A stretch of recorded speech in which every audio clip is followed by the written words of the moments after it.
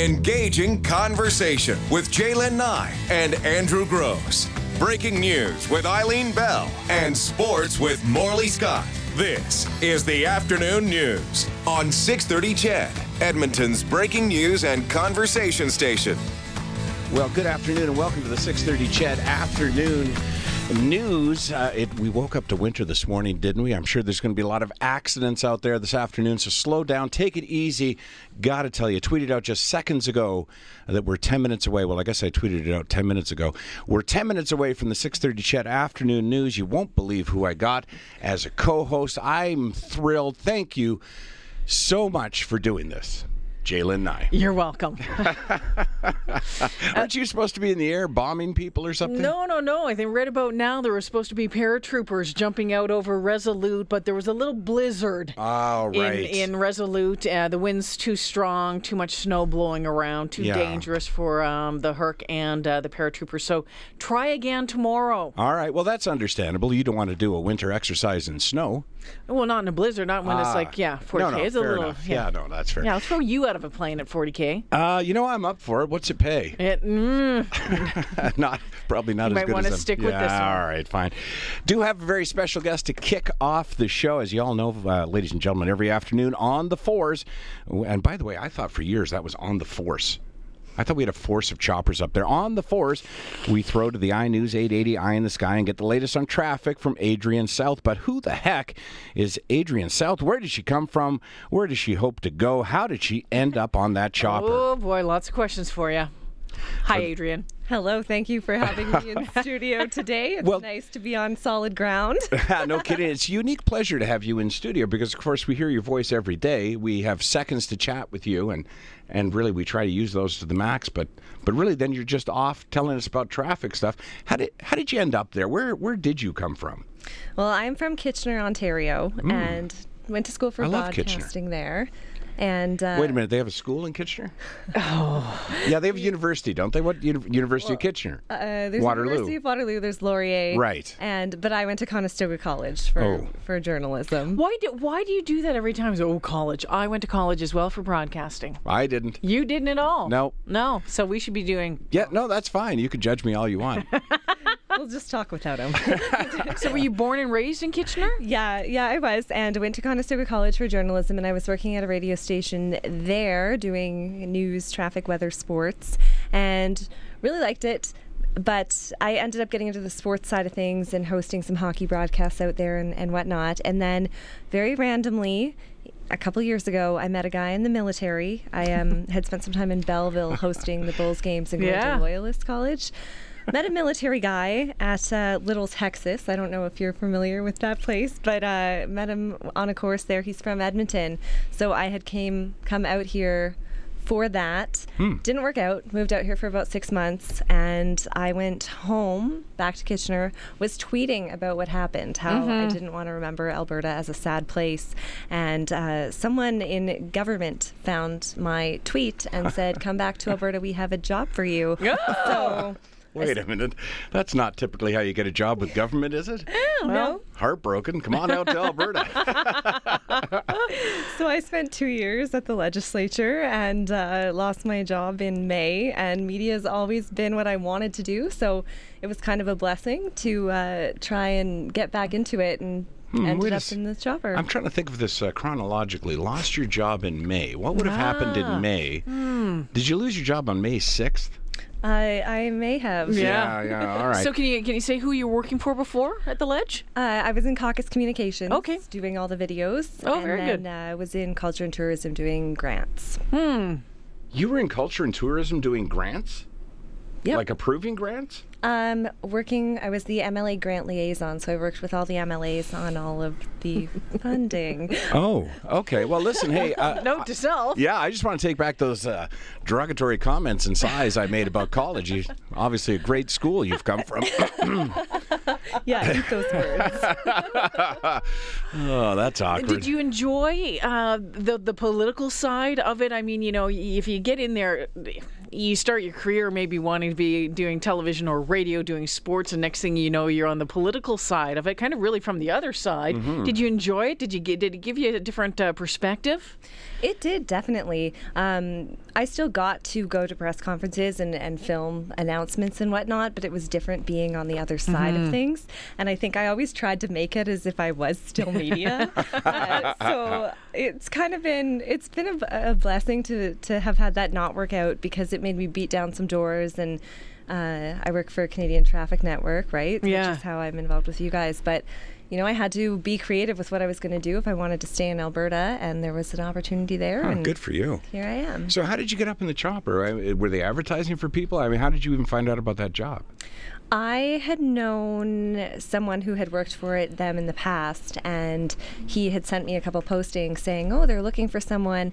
And I had when I first moved here, that was what I wanted to do, was do broadcasting. I met with them when they were out of the city center airport, but I didn't have a car at the time, and I lived on the south end. Oh, yeah. She's going to do traffic, doesn't have a car. Yeah.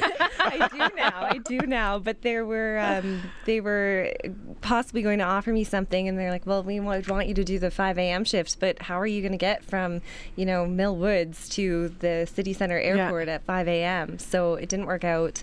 And then I kind of always kept my eye on it, and here you are again. Yeah. So give us an idea, in case you're wondering, you just tuned in, who we're talking to. It's Adrienne South, who's our traffic reporter that you hear every afternoon right here on 6:30 Ched. We chat with her on a regular basis. She gets you home safe and sound, and gives you the bad news about the white mud and the yellowhead on a regular basis. But so was it difficult? I've been up in the chopper and looking down and trying to orient yourself and know where things are. Yeah, that's what I want to know too, because I don't know how you do that. Like, did that take you long to do, or are you just guessing? Well, I've always joked that even though my last name is a direction, that I'm the most directionally challenged person. So it may have taken me a little longer than other people. The tip that they gave me, I go up a lot, and Stefan Sutcliffe is in the back. I'm sure you know Stefan, but so when he's doing global, he's got the camera, he can zoom in on things. But landmarks, it's all about landmarks and being able to recognize where something is and then know the areas around it. So that's been really helpful. So the big towers downtown, where maybe TELUS World of Science is, where the ski hill is, that sort of stuff, and then base from there. The bay, is it really? Yeah. Yeah, and then sometimes I'll go home and I'll play on my phone on Google Maps and just try and familiarize myself more with it. But so in the job interview, though, did they test you on your knowledge of streets? Because I would completely You'd think fail. that would be a part of it. Yeah, I mean, did they sit you down and say, here's a picture, what intersection is that? Well, I don't know if they would have hired me if they knew. I'm just kidding. But no, it wasn't really. I think as long as you're willing to learn and make an effort and really push through it and be willing to know it and study maps a bit. I'm not from Edmonton, though. As I said, I'm from Ontario. I've been here 3 years. So for me, it might be a bit more of a challenge than someone who maybe grew up here. There's a lot of streets that change direction. I've been here forever and I couldn't do it. Well, we've had this conversation on the show. There's a lot of people in Edmonton and around here that think that the grid system, the way that it works in Edmonton, is really, really easy. But if you mix up one street and one avenue, you're hooped. Like you're on the other side of town saying this is right. Yeah, exactly. Right? Northeast, northwest kind of thing. So what was that first day like then? You're up there. You must have been really nervous, like anybody would be doing something for the first time, but you've got this massive task below you. What were those first hits like?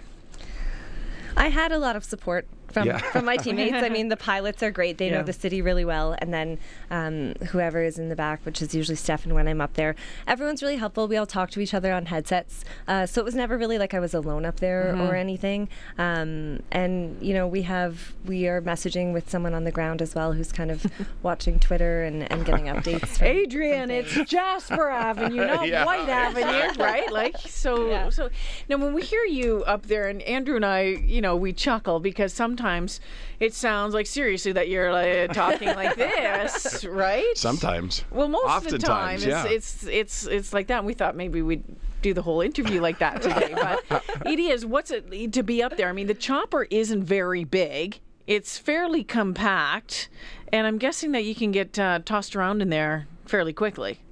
Winds and roughness and that sort of thing. The pilots really know what they're doing, but I was very nervous at first. I hate airplanes. Like, give me a glass of wine or two before I fly in an airplane. Just to review. So you're not from here and you don't like flying. I am directionally challenged. So, yeah. Perfect candidate. It can be when it's windy, but we're really good about safety and not going up when the weather's bad. So, if you're ever uncomfortable, you don't have to go up or whatnot. So it's good up there. I mean, it is pretty small. There's the three of us in there. Do you feel like you're going to get sick? There was one day that it was a bit windy, and sometimes when you're in a hover and you dip down to get out of it, which these are all these things I'm learning that are normal, but all of a sudden you're facing almost down on top of downtown, and you're like, what's going on? Are we gonna crash? Yeah. But it's just. Do you have days where you just get everything wrong? No. We have those days. Everybody has those days, right? I mean, you left early the other day. I hit every wrong button over there. And you just get into this funk of not getting it right. Do you have days where you just think that was the worst day? No. Wow. I can't relate to that. I'm always perfect. Okay, well, I'm taking back that whole thing you about go. pushing the wrong buttons then. I just try to make you feel more comfortable. This question again, and we mentioned it, but just to mention again, how does she know what she's seeing down there? To me, that's the hardest thing. But again, it's based on knowing the landmarks around where you are. Yeah. Right? And I did a couple flights where I just kind of shadowed beforehand. And I won't lie, I brought a GPS up with me and I stuck it on the window. So we flew around for a day like that. And then we would go over landmarks and I'd be like, okay, well, that's that one. So on the map, these are the streets that's around it. But yeah, it looks different now that it's starting to be brighter longer. It looks a lot different at night, so those landmarks are different depending on the time of day that you go. So the question we often get every day with regard to traffic is people keep wanting to dispatch you to a certain intersection. People will say, can you send the chopper to this place? I'm assuming the pilots file a flight pattern. I'm assuming you're in some kind of pattern? To an extent, to get into the city, but once we're up, we are in communication with someone on the ground who is watching Twitter and who is, talking to other people. And from that, if we see something that there's a possible collision at a certain intersection, we'll make our way to that intersection and confirm if it's there or not, and see if it's cleared up. So we do travel where we know that there are incidents. How long does it take you? Let's say if you're at that stinky 111th Street in the Henday, where the merge there always backs up every day, so deep south, how long would it take you to get maybe across town up to the base? Oh gosh. In the chopper, any idea? I'm pretty bad at math and directions, and I mean, I live my life in like 4 minutes between hits. So I would say sometimes I'll look down and maybe like 10 minutes we'll be on the other side of the city at the most. Okay, so now along those same lines, you're looking down at, say, the White Mud or Yellowhead. You know there's always going to be traffic issues on that. How do you differentiate between just heavy flow of traffic or a stall or an accident? I mean, how can you tell from the air? Or is that, again, something you're doing in partnership with somebody on the ground? Well, because I'm in the front, and then Stefan, who's doing Global and Kissin, and he's in the back. So he has the camera controls. So we'll go up above an intersection, and he can actually zoom that camera in, and we'll confirm exactly what it is. But for the most part, you can see a lot of flashing lights. So especially at night, you can see the police lights flashing if there's a collision in a certain area. If we see flashing lights, we'll kind of go to where the lights are and check it out. But stalls, you'll usually just see four-ways on, and you can kind of see exactly where things stop moving in certain areas. It would be really interesting from that perspective, honestly, because as a motorist, you come up on something and wonder, how far does this go? But you see the whole thing. Yeah, that's pretty cool. And it's got to be, too, there's times on the White Mud. I think we were driving home the other day when the show ended early. All of a sudden, traffic just stopped on the White Mud, but there was nothing there to stop it. Yeah. And so sometimes I'm guessing it's just the merging and merging and people not merging properly or, that sort of thing. Do you see that often? Yeah, sometimes there's a couple spots where there's a bit more volume around the merges, but... It's just part of commuting in Edmonton. Yeah, exactly Anthony right. Henday and 111th Street. So we mentioned off the top, and I mentioned yesterday as well, that we think of you as that disembodied voice up in the air somewhere. And you mentioned in this conversation that this was not necessarily something that you had pursued, this job, that it came as out of necessity. I want to know when we come back from break where you actually want to end up. What is it you want to do and where is it you want to do it? We'll do that coming right up. You're listening to the 630 CHED Afternoon News with Jaylen Nye and Andrew Gross on 630 CHED, Edmonton's breaking news and conversation station. It's 2:24 in the 6:30 CHED Afternoon News. Jaylen Nye, Andrew Gross, and Adrienne South joining us in studio this afternoon. Your traffic reporter right here on 6:30 CHED every day. Had a text that came in, Adrienne, and said, "Yay, another person from Kitchener." This is Mark. "Yay, another Kitchenerite comes west." There's 4 of us now, so there you go. So what is it you are hoping to do? Where's your career going from here? Well, like I said, I just kind of got thrown into politics. Media has always been my passion, so I did sports for a while. I've been pretty out of the sports loop, but my dream job would be like covering the Oilers or a team like that. I love what I'm doing now. Shout out to my work. It's okay that you're out of the loop with the Oilers. Not much has changed. But yeah, something in sports related. Television, possibly sports related or television. I did news over the summer, and what I like about traffic is, despite the collision part of it, it's still kind of happy news as well as sports, because you're still helping people get home. You're still doing something kind of positive. And I found That's that true. Sometimes the news would get to me, and I would go home and think about it a lot. So Oh, yeah. traffic is Isn't that the truth? Yeah. Ugh. Preaching to the choir, Yeah, sister. on that one. But, it was interesting because when we were on your Facebook page the other day, we became friends on Facebook the other day, and she's like, oh, it was one of those memory pictures that came up, and she's, oh, back in the Bulls days. And I'm looking at this jersey, and I said, is that a Belleville Bulls jersey? And you said, yeah, it was. It was a Belleville Bulls jersey. You were the in-house announcer for the Belleville Bulls of the Ontario Junior Hockey League, right? Yeah, that's so crazy that you had lived there. And I had everything. lived there, And yeah. It was one of the things I was like, do I really want to share this memory? Who shares these memories? Like, is this a normal thing to do? Like, I don't do it frequently. And I went and did a postgrad in sports journalism at Loyalist College and hosted the Bulls games while I was there. And then I ended up doing the Kitchener Rangers post-game show for 3 years and working a bit with the OHL. And I actually I helped out at OHL Cup Showcase Tournament, and I actually got to see Connor McDavid play before he was even drafted to the really? OHL. Yeah. So it was... Well, I got to tell you, I was kind of stalking you last night in anticipation.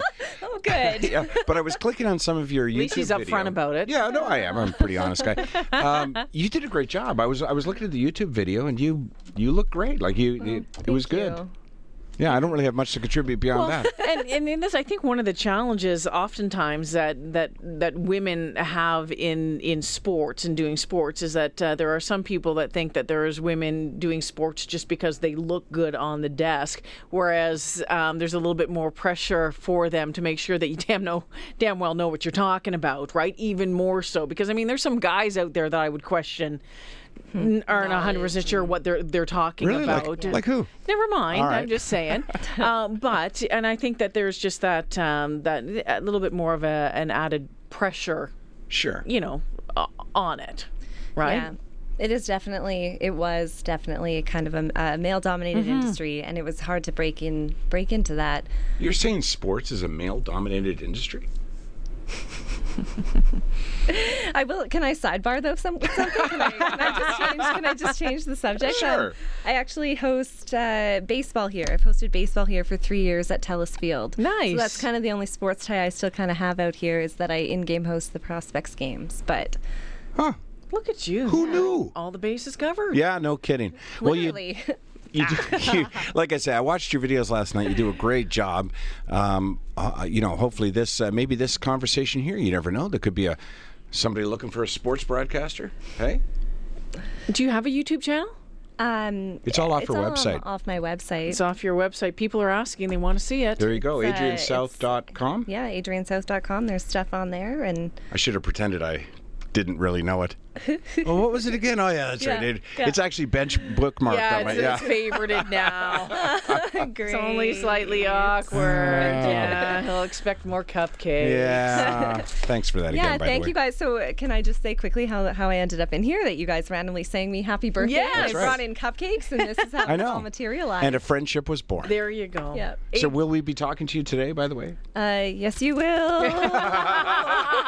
Adrienne, thank you for being a part of our team, and thank you for being a big part of our team. I know it's, we didn't know each other until late last week, but you are a part of the 6:30 CHED team, and a very important one, and I know our listeners trust you to get them home in the afternoon, and we appreciate that very much. Well, thanks. It's great to be here and great to work with you guys. This is the 6:30 CHED Afternoon News with Jaylen Nye and Andrew Gross on 6:30 CHED, Edmonton's breaking news and conversation station.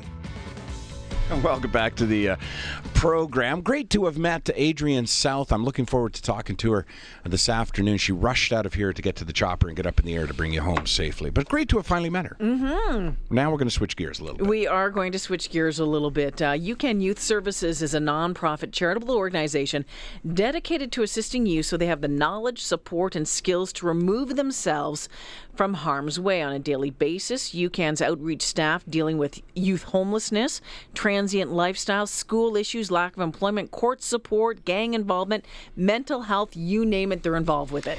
And they've got a big fundraiser that helps them do all of those things coming up in a couple of weeks. Joining us now is Kyle Dube, the Executive Director, Youcan Youth Services here in Edmonton, and friend of mine and the show. I've known you forever, Kyle.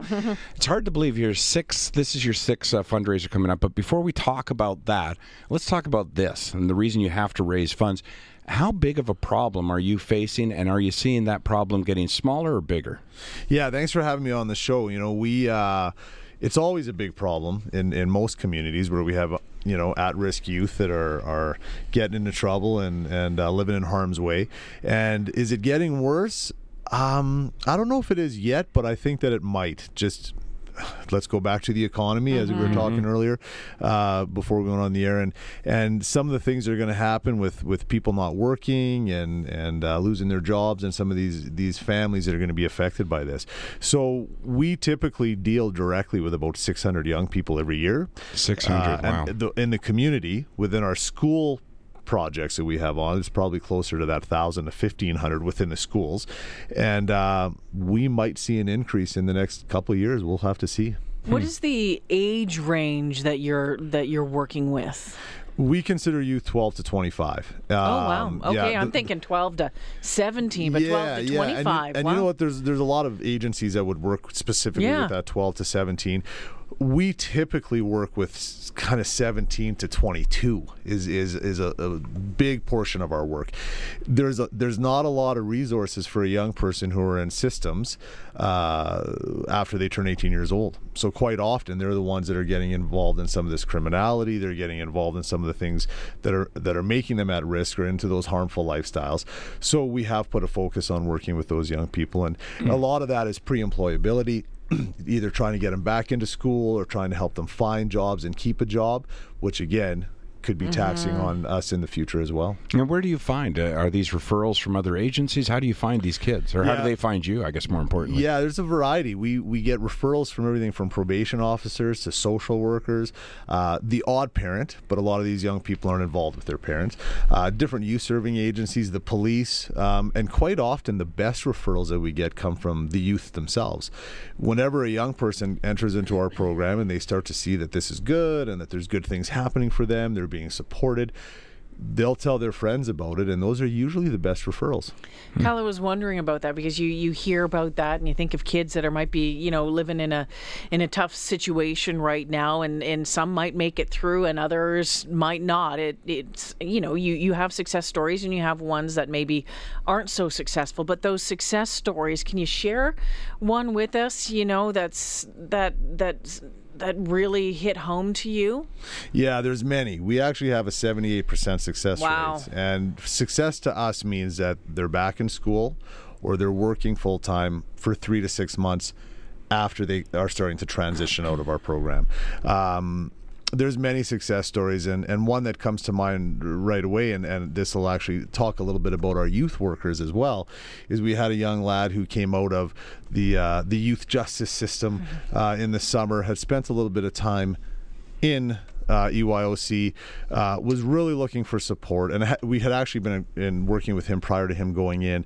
One of the things that he really wanted to do was play hockey, and tough for these young people to get involved in that financially, the different supports that they need. I know I have 3 hockey players in my house. It's a lot of time, it's a lot of driving, it's all that type of stuff. One of our youth workers who's working directly with him really went to the community and reached out to people she knows, reached out to Sports Central, reached out to Edmonton Minor Hockey, got this guy registered, got him onto a team. It was late. She came to me and said, "What's the process?" I said, "Well, we're middle of October. I don't think this can happen." She made it happen because she's relentless, and that's what we call our youth workers, relentless youth workers. So this young guy, really, if he has one slip up, he's going back. And he ended up on this hockey team. She goes out because it's tough to get people to drive him. And at midget level, you're playing sometimes till 11:30 at night. Wow. She goes to all of his games. She gets to all of his practices. It's been a huge impact on his life, to the point where the last time, from what I was told anyways, last time he saw the judge, he was so impressed that he was involved with this that he actually reduced his probation sentence by 3 months. Because he's going to school every day, he's staying out of trouble. And it was all just because somebody was showing up for him. And that is what a lot of these young people lack. They don't have the things that our kids have, where we show up and we do things for them and we care and love about them. This youth worker did that for him, and we're seeing good change in him. Wow, I asked earlier, where do you find the kids? But where do you find your staff? Yeah, we've got an incredible team at Youcan. We've got, there's about 24 people that work at Youcan. I would say, well, really, everyone's pretty much a youth worker. We've got a few managers, but our staff come from a variety of backgrounds, from educational backgrounds, and they just really buy into our philosophy that we need to be relentless. And it isn't about us, it's about the young people. On the flip side, it's got to be 50-50. Excuse me, it's got to be 50-50. We're willing to bend over backwards for these young people, but they've got to put the effort in themselves. It's their lives at the end of the day. And these youth workers are committed. Quite often they say it's a lifestyle, right? I mean, last week, one of my managers calls me at 9:30 at night. I missed his call. I call him back at 10. He was sitting in a sketchy part of town because one of his youth workers, her youth was having suicidal thoughts. So she went to deal with them. They were working until 12:31 in the morning, just making sure that this young girl was safe and was okay. I know you've got various specific programs over there, but when you talk about the kid who wants to play hockey or the girl that's thinking about suicide, there's no way you could design the million programs you would need to deal with every unique situation that comes up. So you guys have got to be making decisions and developing ideas on the fly all the time. Yeah, that's part of youth work. Every day is different. It's kind of like you guys, right? You get different people in here every day. News is different every day. Youth work is different every day. And every young person has a specific set of needs, and every young person we need to really gauge where they're at and decide what we need to do to support them.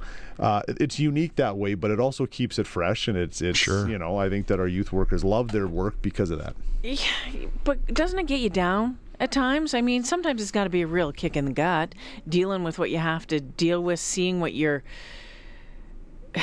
seeing what these kids are living through and how they're trying to deal with it all. Yeah, absolutely. I was talking to a youth worker yesterday. Very frustrating day for her with one of her young people.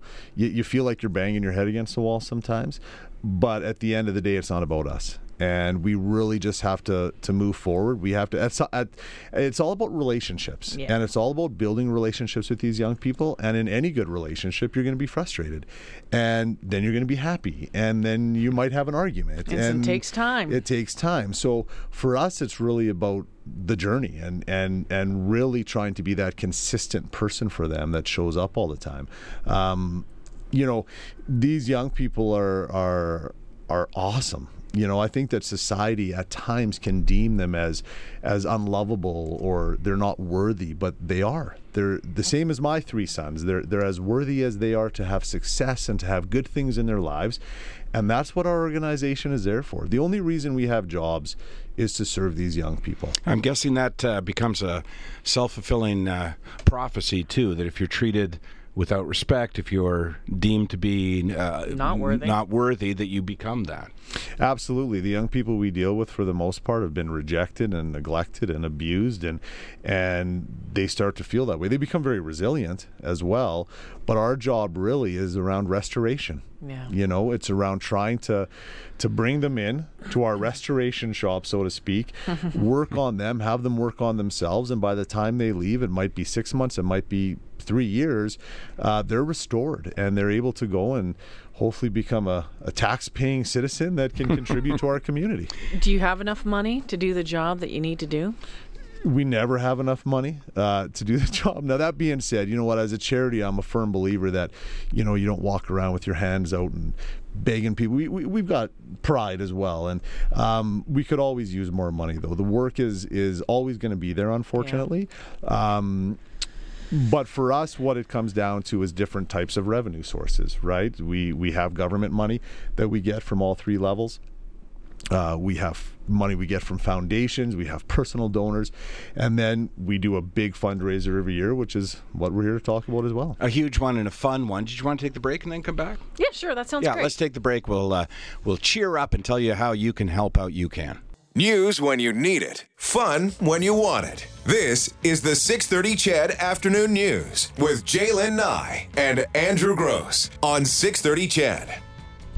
We've been sitting down and talking with Kyle Dube, the Executive Director with Youcan Youth Services here in Edmonton. We said when we come back, we'll talk about how you can help Youcan with their annual fundraising event. And I have to tell you, Jaylen and I asked you about success stories. We're going to talk about your Youcan comedy night, but part of that night is the audience having the opportunity to listen to one of those success stories. I was involved with your fundraiser, I'm going to say the first or second year, I don't recall. I was so moved by the story that I heard, a young lady, and she got up there, and you know how hard it is to publicly speak to begin with. And man, she spoke and people listened. And I don't think anyone could have put it better than she did from her own personal experience. I'm sure that's going to be a component of this night. Absolutely it is, yeah. You know, there's a recipe to doing these fundraisers. And, you know, it's pretty typical to go to a fundraiser and have a person who has been impacted by the agency to get up and speak. And I do think it's important. And you know, I'm very passionate about the work that we do, and I've been with Youcan for the 13 years it's been in the city, but really, I haven't experienced what these young people have experienced, and I'm an advocate for them, but coming from them and them telling their story is very powerful, and it's one that people will listen. You know, it's probably the only time in the night that room yeah, you can hear a pin drop. Yeah, right? exactly. And you know, it's about a 7 or 8 minute chat that they do. I work with them directly to kind of help them get prepped because it's nerve-wracking on them. But the beauty of it is, you know, I actually say it at the event where you need to understand, everybody, that we're about to bring a young person up and exploit their story. And the reason we're doing this is to pull at your heartstrings so that hopefully you'll donate money. And everyone laughs, but then they stop and they go, oh, that's kind of truthful. But the young people know that that's what we're doing because that's the way that I present it to them, so that they're fully aware of what they're getting into, and they want to give back. That's their way of giving back. Exactly, yeah. You know? So let's talk about it then. Well, I was just going to say, one of the things that we did do is a couple of the programs that you do have that have allowed kids like this to get up and talk successfully. This Verto project and the Step Up and Step In project. Yeah. What are they all about? So the Verto project is that's actually our longest standing program, and that's actually a program. It's a pre-employment program. So these are young people that are coming to us. They need to be interviewed for the program, and it really is trying to set them up so that they can then either go back to school or go and find employment. It's dealing with everything from you know, some of those barriers in their lives that they're dealing with and how to deal with them. It's dealing with you know, looking up jobs and resumes and interview techniques. And the biggest thing is we're really trying to help them with their confidence. It's about a 2-month program. We do some work experience within it, and the whole purpose of it is to get them either back into school or a job. And we've been running that one for about 8 or 9 years now. Our Step Up, Step In program, there's a variety of things that we do in that program, and actually we're really moving that program towards in-school youth workers. There's many schools now that are really interested in having, they're thinking outside the box, and there's a lot of things that teachers can't do and don't have the time to do, and so a youth worker can be working with some of their at-risk youth to help keep them in school and to be supporting possibly at home, or maybe a young person has to go to court and they're going to go help with that, and a young person isn't at school for a few days. Well, let's talk to the Youcan youth worker because they probably know where they are. They can go find them. So we're starting to do a lot of that stuff as well. Our main 3 goals are to keep young people in school, get them back into school, or help them find a job and keep a job. So, yeah. Good stuff. None of that is done for free. So the Youcan Services Comedy Night, 6th annual, coming up Saturday, February 27th. I mentioned that there is that 8 or 9 minutes of a youth speaking to the group, but, and as you mentioned quite correctly, the rest of the evening is just so much fun. So you want to tell us about it? Yeah, for a lot of fundraisers that I've been to and a lot of people go to, they're great. Fundraisers are good. We've decided to do something a little bit different here because I love stand-up comedy. I think that's why you and I are buddies, Andrew. And for me, I want people to come and have an experience. So I want them to come and hear what I like to call our propaganda. And they hear about all the things that we do, and they get to hear an amazing story from a young person. Then we ask them for money, and we've got some specific goals on that every year. We have a live auction, a silent auction. Carrie Dahl is our host. And we have a lot of fun with it, and it really is about people enjoying that portion of it as well. But for me, then I want people to just laugh till their face hurts. And that's where, we bring in fantastic comedians this year. Well, you've got 3 good ones. Well, at least 2 out of 3 I can vouch for. Emily Burden is your opening act. Emily, of course, was chosen as the funniest new comic at the Edmonton Comedy Festival last year. You've got Kevin Stobo, a headliner who's toured all around the world. You would have seen him on Just for Laughs and his own television show. He's got a number of television shows he does on the Men's Network. I don't know what they call it these days. I think they changed the name. But he's got a golf show, a movie review show, some other stuff like that. Your headliner this year from 6:30 CHED, Andrew Gross will be here. 8 Just for Laughs, Jalen and I. Yes, Just for Laughs. I actually bugged Kyle. Kyle didn't ask me if I wanted to do it. I bugged him if I could do it. That is absolutely true. And I'll tell you why. I did it years ago. Loved it. And now the Edmonton Comedy Festival sponsors the talent at this event every year. So we have some input into who gets hired.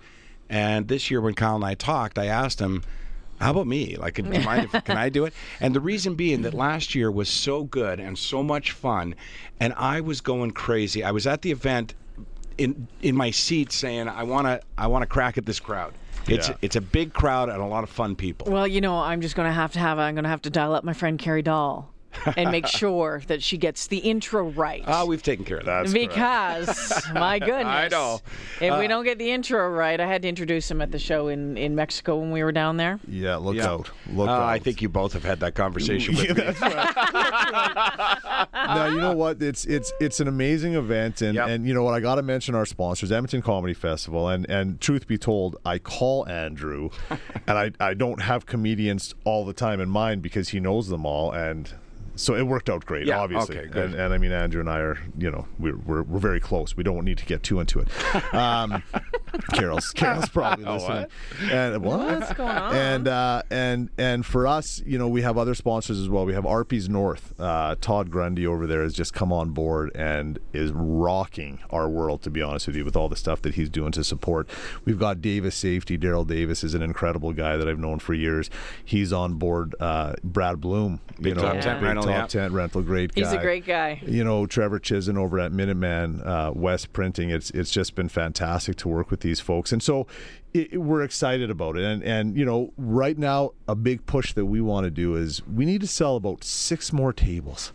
And if we do that, it's a sellout, which we're going to end up with 350 to 400 people in the room. Perfect size of crowd for comedy, by the way. Great. And I love the roar of that laughter whenever it happens. So that's a big thing for us, is if we can sell some more tables. So all right, so tickets $75, $750 if you want to buy the whole table of 10.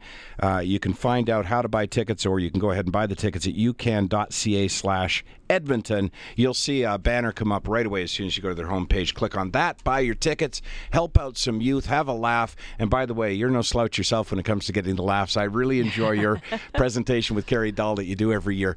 Good luck with it. Thanks so much for taking the time to come in and talk to us about it. Thanks for having me, folks. Much appreciated.